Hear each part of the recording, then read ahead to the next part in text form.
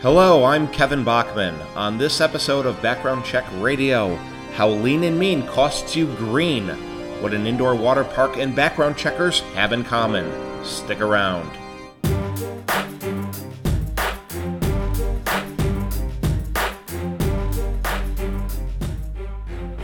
My wife and I recently took our kids to an indoor water park, and I noticed a few things that reminded me of the work I do to increase revenue and profits for background check companies. The old business cliche, lean and mean, it best describes this business. While they cover the basics, you could tell the goal was to balance labor and revenue, not exploring what revenue could be with a different customer or operational model.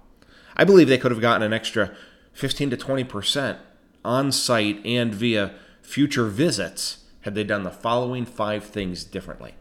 First, make it super easy to buy. Lines for food were long, extremely long, and you couldn't order from the table.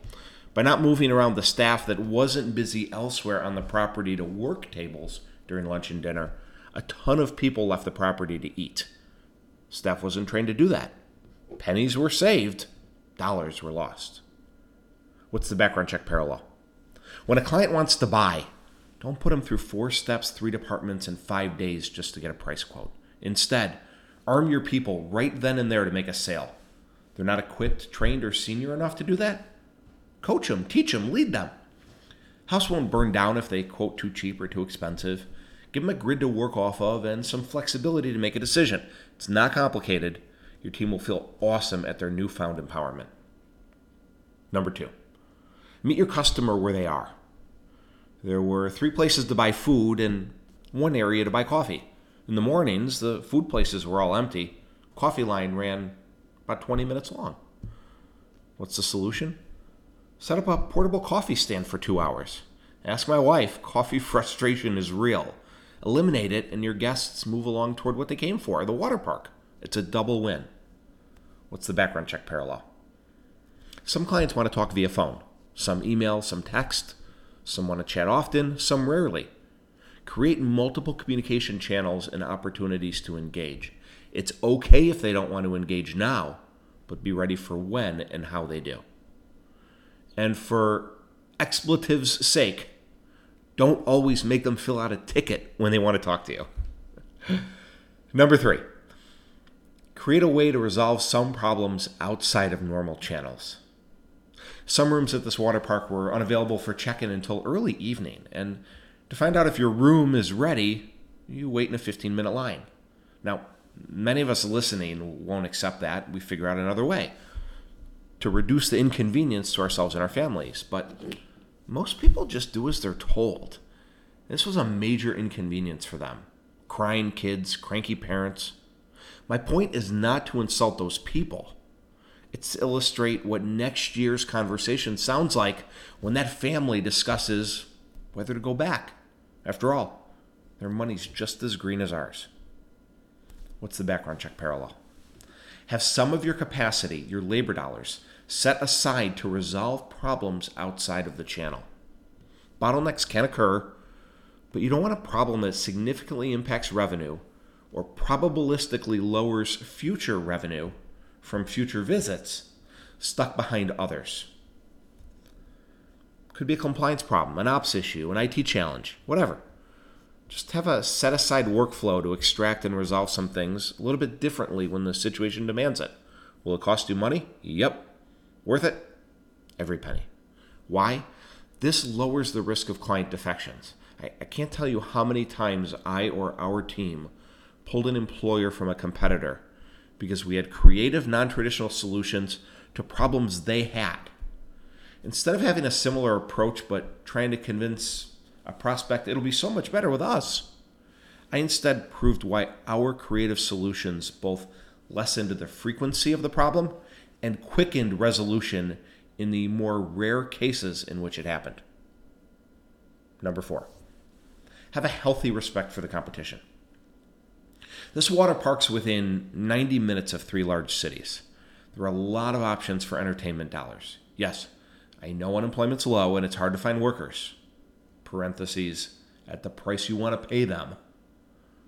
But an operation's only as good as how it makes its guests or clients feel.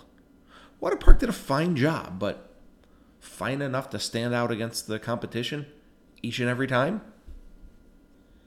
What's the background check parallel? Large CRAs know this because they have them, but for smaller and mid-sized CRAs, I don't know if there's a full appreciation of just how many salespeople are in our space. Many CRAs have armies of salespeople who want to take each and every one of your clients.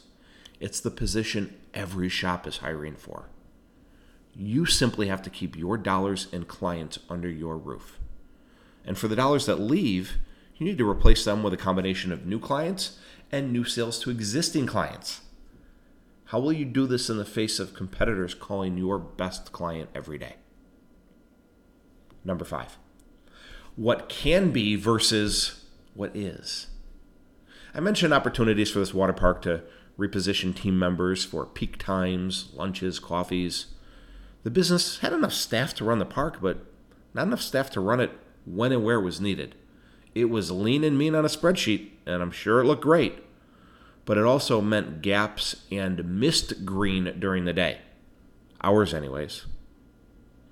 What's the background check parallel? I'm constantly thinking of the what if, and often challenge assumptions I hear inside shops on what they think they're capable of and just the overall state of our industry. CRAs who cut their margin to the bone and quote $30 because they think they can't get $35 and thus leave $1 million on the table. Or $1 million technology spends because they're convinced every prospect will sign if turnaround time's 26 hours and every client will leave if it's 31. I'm extremely bullish on any CRA's ability to serve clients, stay compliant, and make a lot of profit. But cash is king, and a lot of shops either don't get it or burn through it for the wrong reasons. I'm sure this water park felt they had a great winter break. There was no overt operational failures, but mediocrity is often the worst thing for your business. See, they also lost money customers would have willingly spent in the moment. And in the long term, they lost money because a certain percentage of customers won't come back who might otherwise would have. But they, like a lot of us listening, will just motor along, not realizing what can be. See, that's the single most common challenge I see inside of a CRA. When things don't seem too bad, there's no crisis and no urgent need to try and improve. And see, that's where growth, revenue, and profit most often go unrealized. Growth and profit that can be unlocked. Just got to look for it. That's how you build an empire. I'm Kevin Bachman. Thanks for listening to this episode of Background Check Radio. Have a great day.